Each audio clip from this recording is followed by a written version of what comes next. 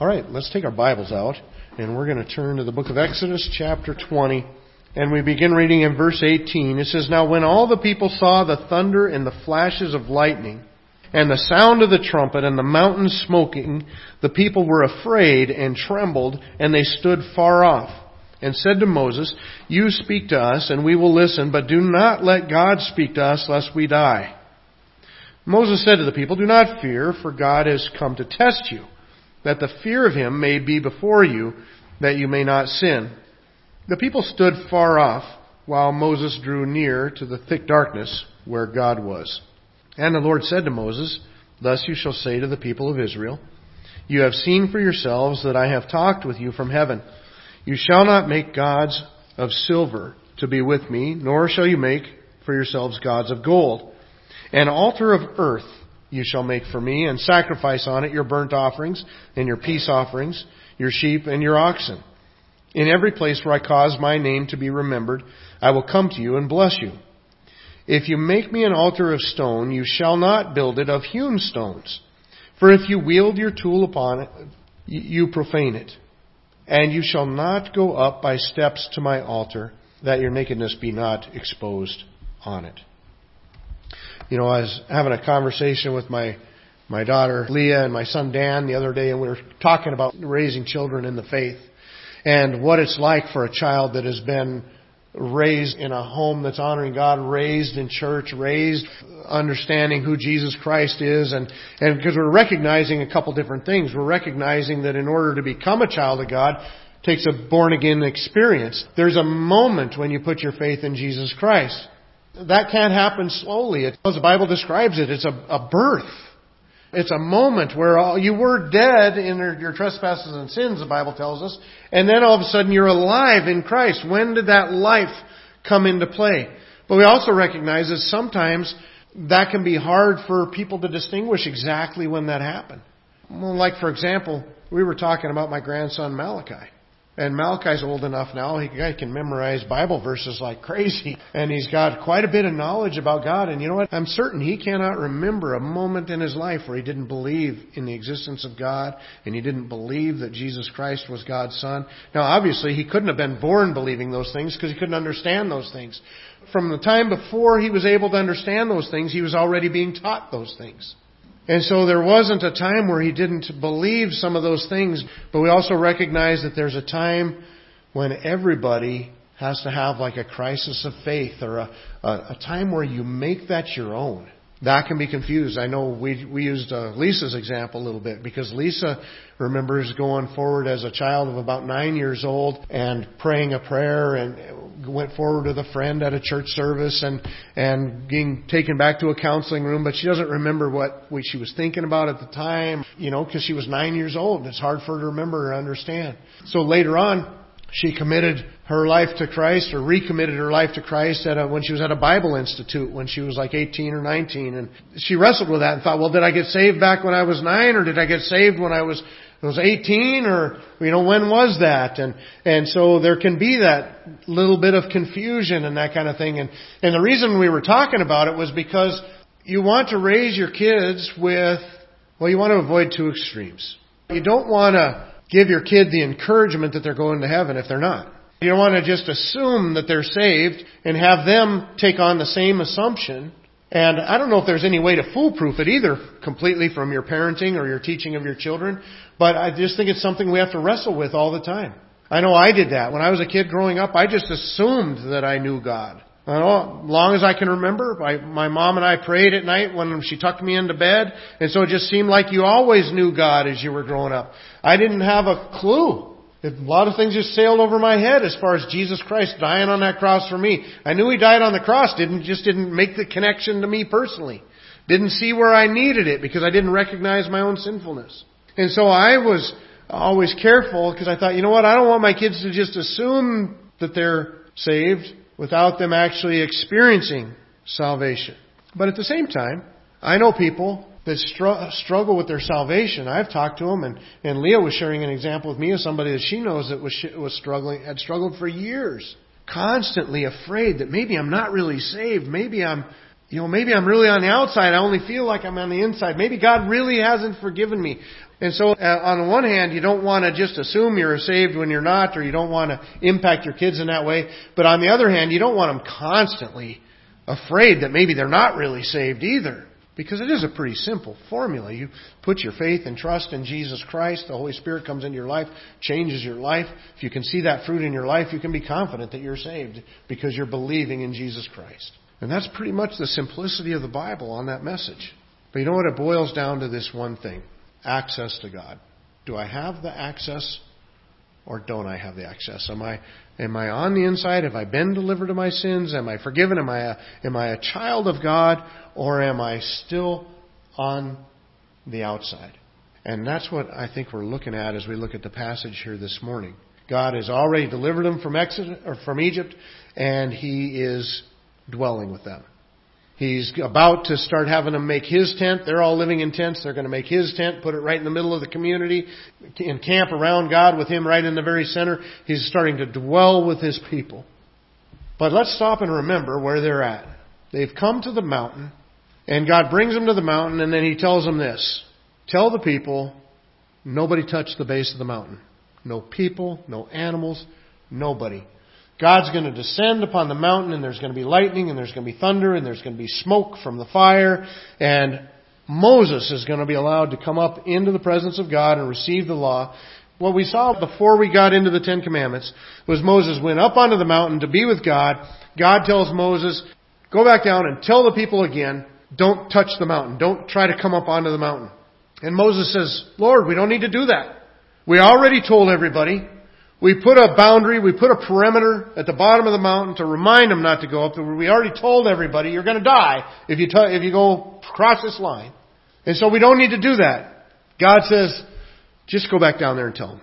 Go back down and do it again. And then it appears that Moses goes back down the mountain to tell them, and then that's when God speaks audibly these 10 Commandments. And so they hear the voice of God, and they're terrified. Because they hear the thunder and they see the lightnings and they hear the voice of God. And God says, I have spoke right before you. You've heard it from my voice. And He does that to put the fear in them so that they would honor God with their lives through their obedience. From that moment, Moses is going to go back up onto the mountain and the people are left down. Now, what do we see in that? On one hand, the people, in large, they do not have access to God. Right? They can't touch the base of the mountain. They're not allowed to go up into God's presence. God came down and gave him a little speech, and then He headed back up. And then Moses is going to go up into God's presence. And so then we do see an access, but it's an access through the person of Moses. So in one sense, access is denied, but in another sense, access is available, but only in certain ways that God has outlined for it to be available. That's the way it still is if you think about it. Because there is absolutely an access to God. In fact, it's a much greater access that we have now. But it is through one narrow path, through one narrow way. They couldn't all find their own way up the mountain to God. They couldn't all find their own truth. God delivered it to them in those 10 Commandments. They couldn't all, in their own creativity, worship God however they wanted to worship God. God would spell that out to them. So in one sense we see that there is no access, and in another way we see that there is access, but it's very defined access by God. And it's the same today. We have access to God greatly, but it is through one person, Jesus Christ. And that's what this is pointing to as we go through this passage. But as we consider it, I want to use these two words that are found within the passage, and that is the two words, draw near. Because that's what we're trying to do. That's what Israel really needs to do. I don't know that it's as much Israel's motivation as it is God's, but that's the same in our life too. But God is trying to draw Israel near to Himself. In fact, we see that in the end, what happens is, it says that Israel would stand back. It says the people in verse 21 stood far off. So the people stood far off while Moses drew near. And so Moses is going to draw near, but then the people tell him, let God talk to you, you tell us what He said. And so in other words, Moses is drawing near, but he's drawing near on behalf of the people. It's no coincidence that a little bit later God's going to say through Moses that there's going to be another prophet that's going to rise like unto Moses. And that, of course, is pointing to Christ. Just as Moses was drawing near for these people, that's what Christ does for us. He drew near to God. And He represents us and brings us before Him. Well, as we consider this idea of drawing near and how we can have this close relationship with God, what is our initial problem that I started with? Either one, we don't want to think that we're close to God, near to being God, and find out that we actually weren't, that it was just something within our emotions or whatever. But at the same time, when we truly do draw near to God, there should be a fruit from that. We should recognize that we're close to God. There should be a confidence in our standing before God. Well, let's see how we can accomplish that. The first thing that we see as we look through the passage is that access is denied. They are not allowed to go up the mountain. They are kept separate from God. You know what the Bible tells us? Isaiah would later tell the people, your sins have separated between you and your God. Your iniquities have hid His face so that He will not hear you. We look up in the New Testament, I think of in Ephesians chapter 2, when he's writing to the Christians there, and he starts off with saying, you know what, you used to be dead in your trespasses and sins. Remember back in our study earlier on where we recognized that we were no longer living in Eden and that we still weren't living in Eden back in the garden? When Adam and Eve rebelled against God and ate the fruit that they weren't supposed to, that rebellion brought sin into the world and it brought a separation between us and God. That day, they were kicked out of the garden, and mankind has not lived back in that garden since.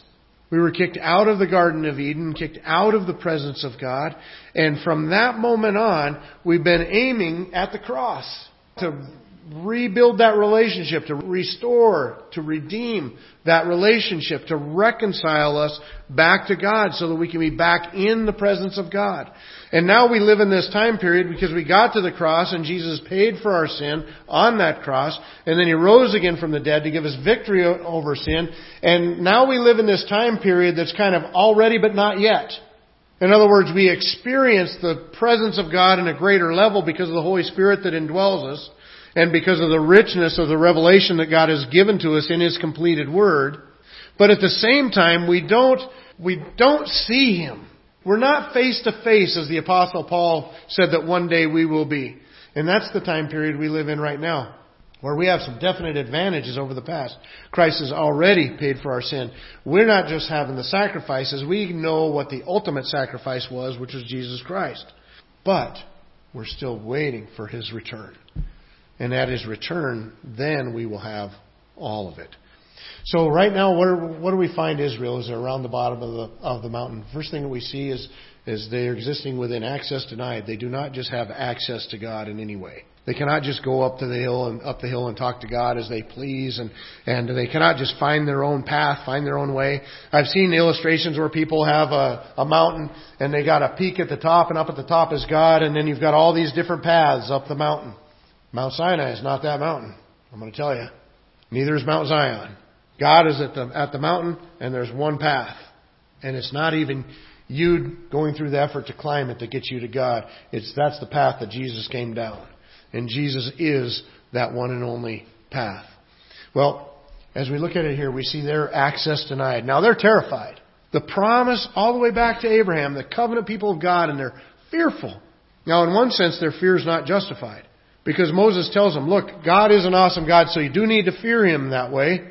He's an amazing being that commands our respect.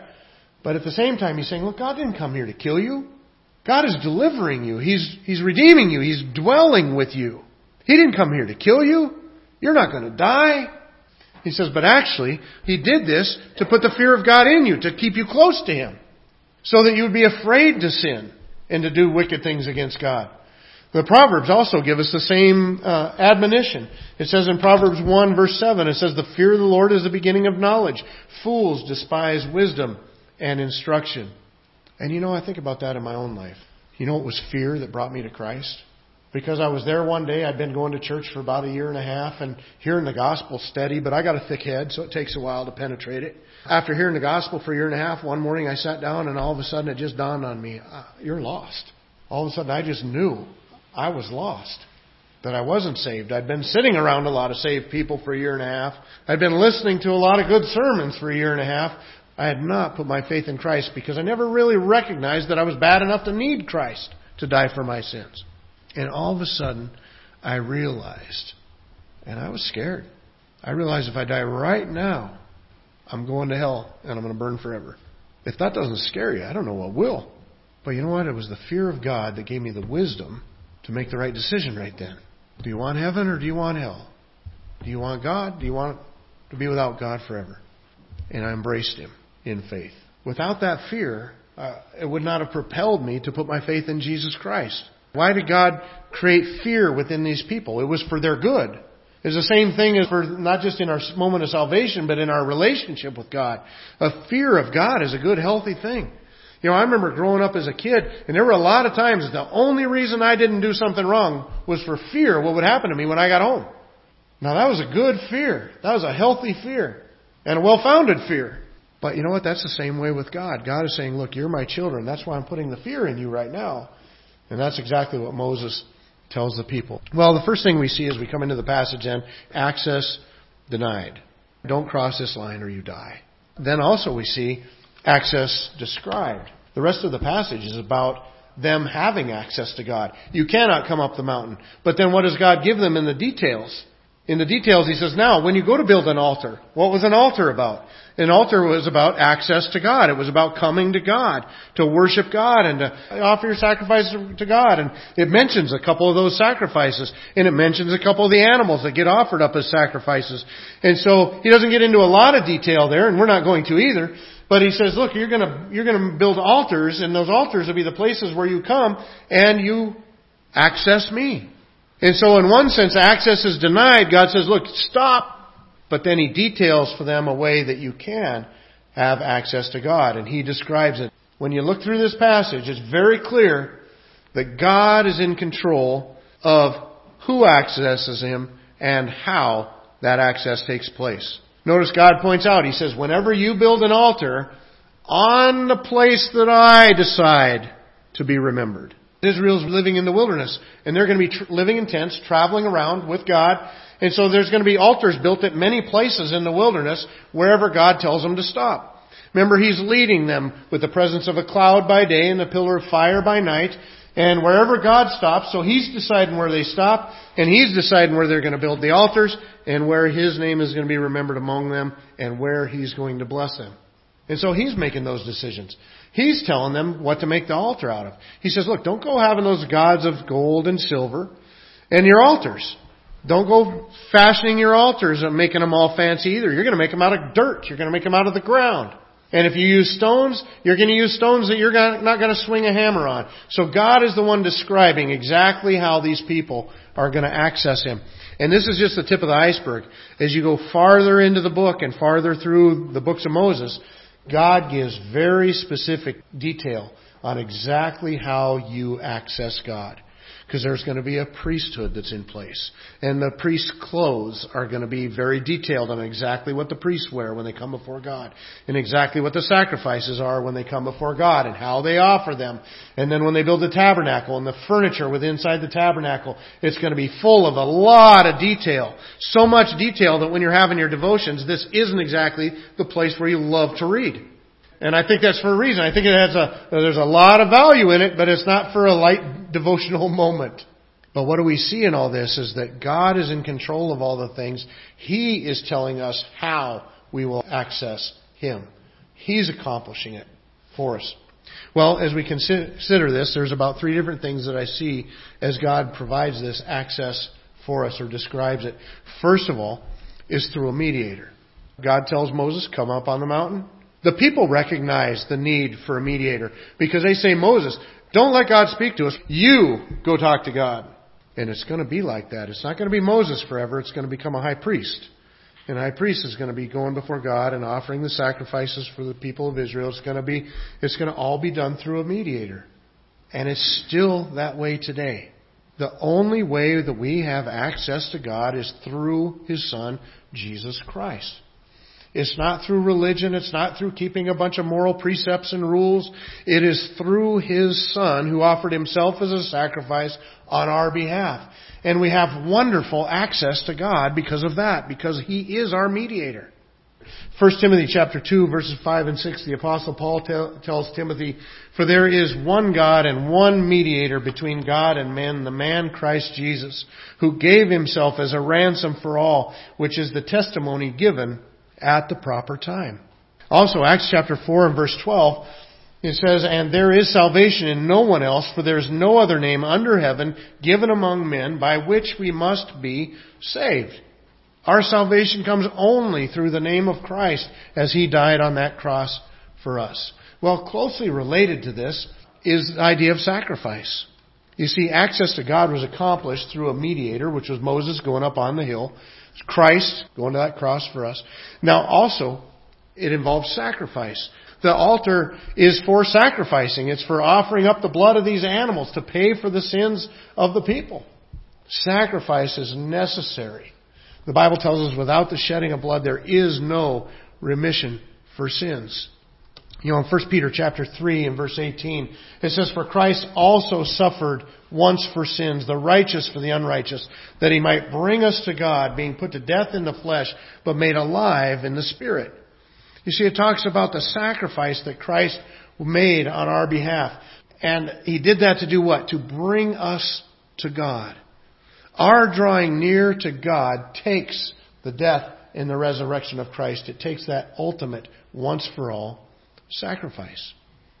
When you think of these two things together, and they really do need to be thought together that way, the fact that Jesus Christ on our behalf as our mediator, as our high priest, would go and offer Himself as a sacrifice for our sins, that's exactly where the answer to our first question comes in. You see, that's where we recognize that there is no salvation outside of Him. There's no way that I can feel comfortable like I have some kind of access to God that doesn't go through Jesus, because He's the way, the truth, and the life. Nobody comes to the Father but by Him. And at the same time, feel completely comfortable, very secure in my salvation, because my access to God is at such a level that it should cleanse my conscience. It should make me feel at home in my relationship with Him.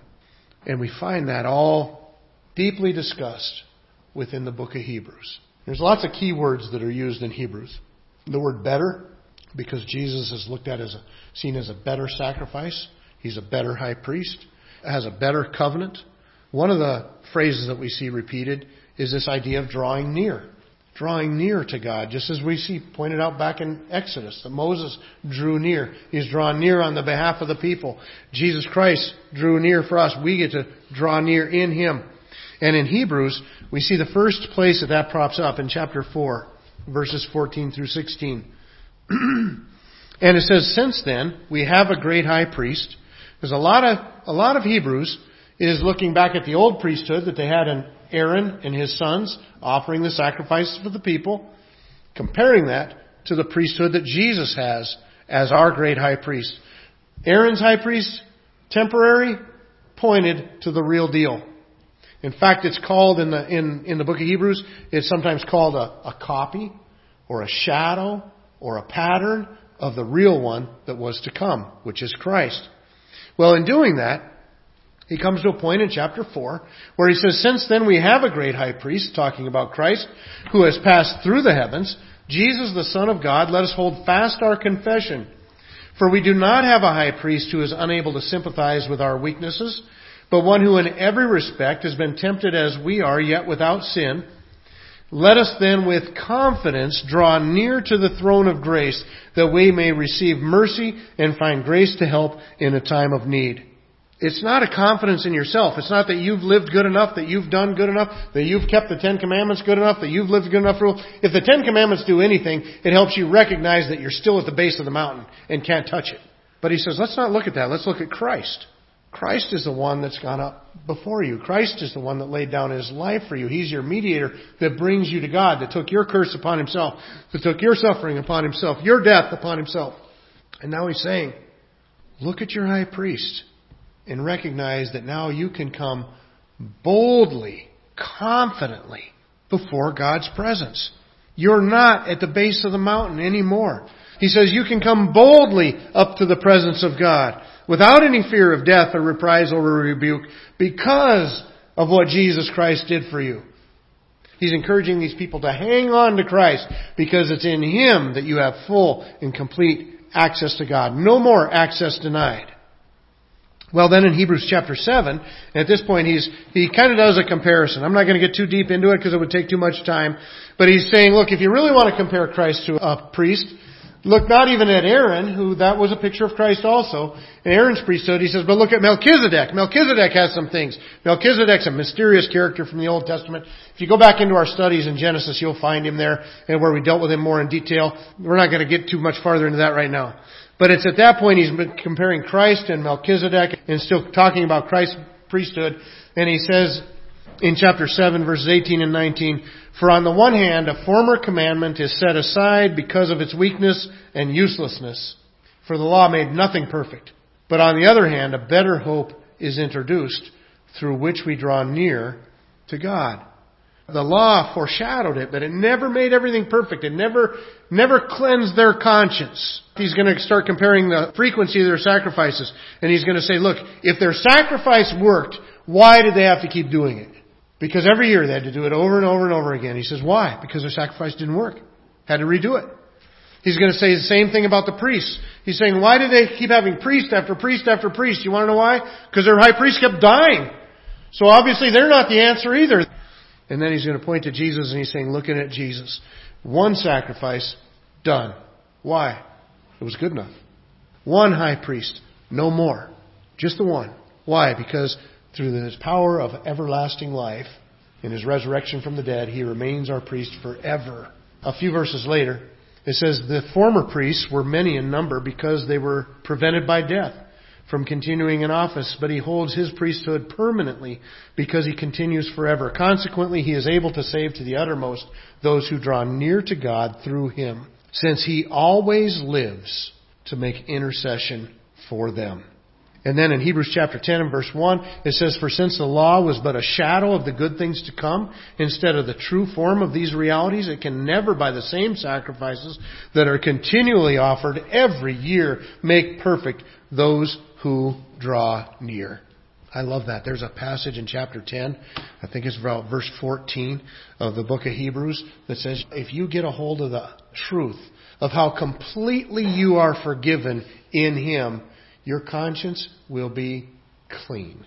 You can't find that in priests that die on you. And you can't find that in sacrifices that last a year.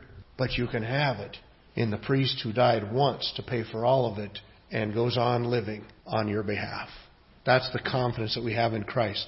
And then the last draw near in the book of Hebrews is found in chapter 11, verse 6. It tells us how we appropriate this. In chapter 11, verse 6, it says, without faith it is impossible to please Him, for whoever would draw near to God must believe that He exists and that He rewards those who seek Him.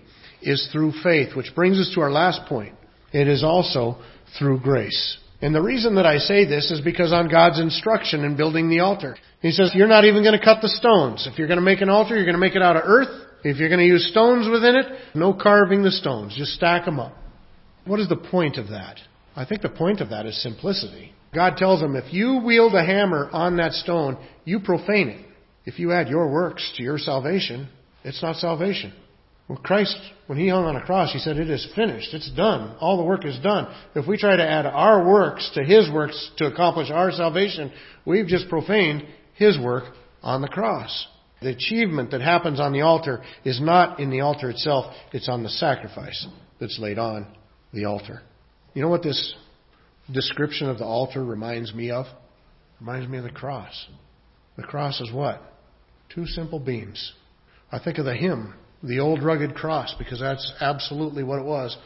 You wouldn't look at the event of the cross and think there was some ornate worshiping of God in any sense of the imagination.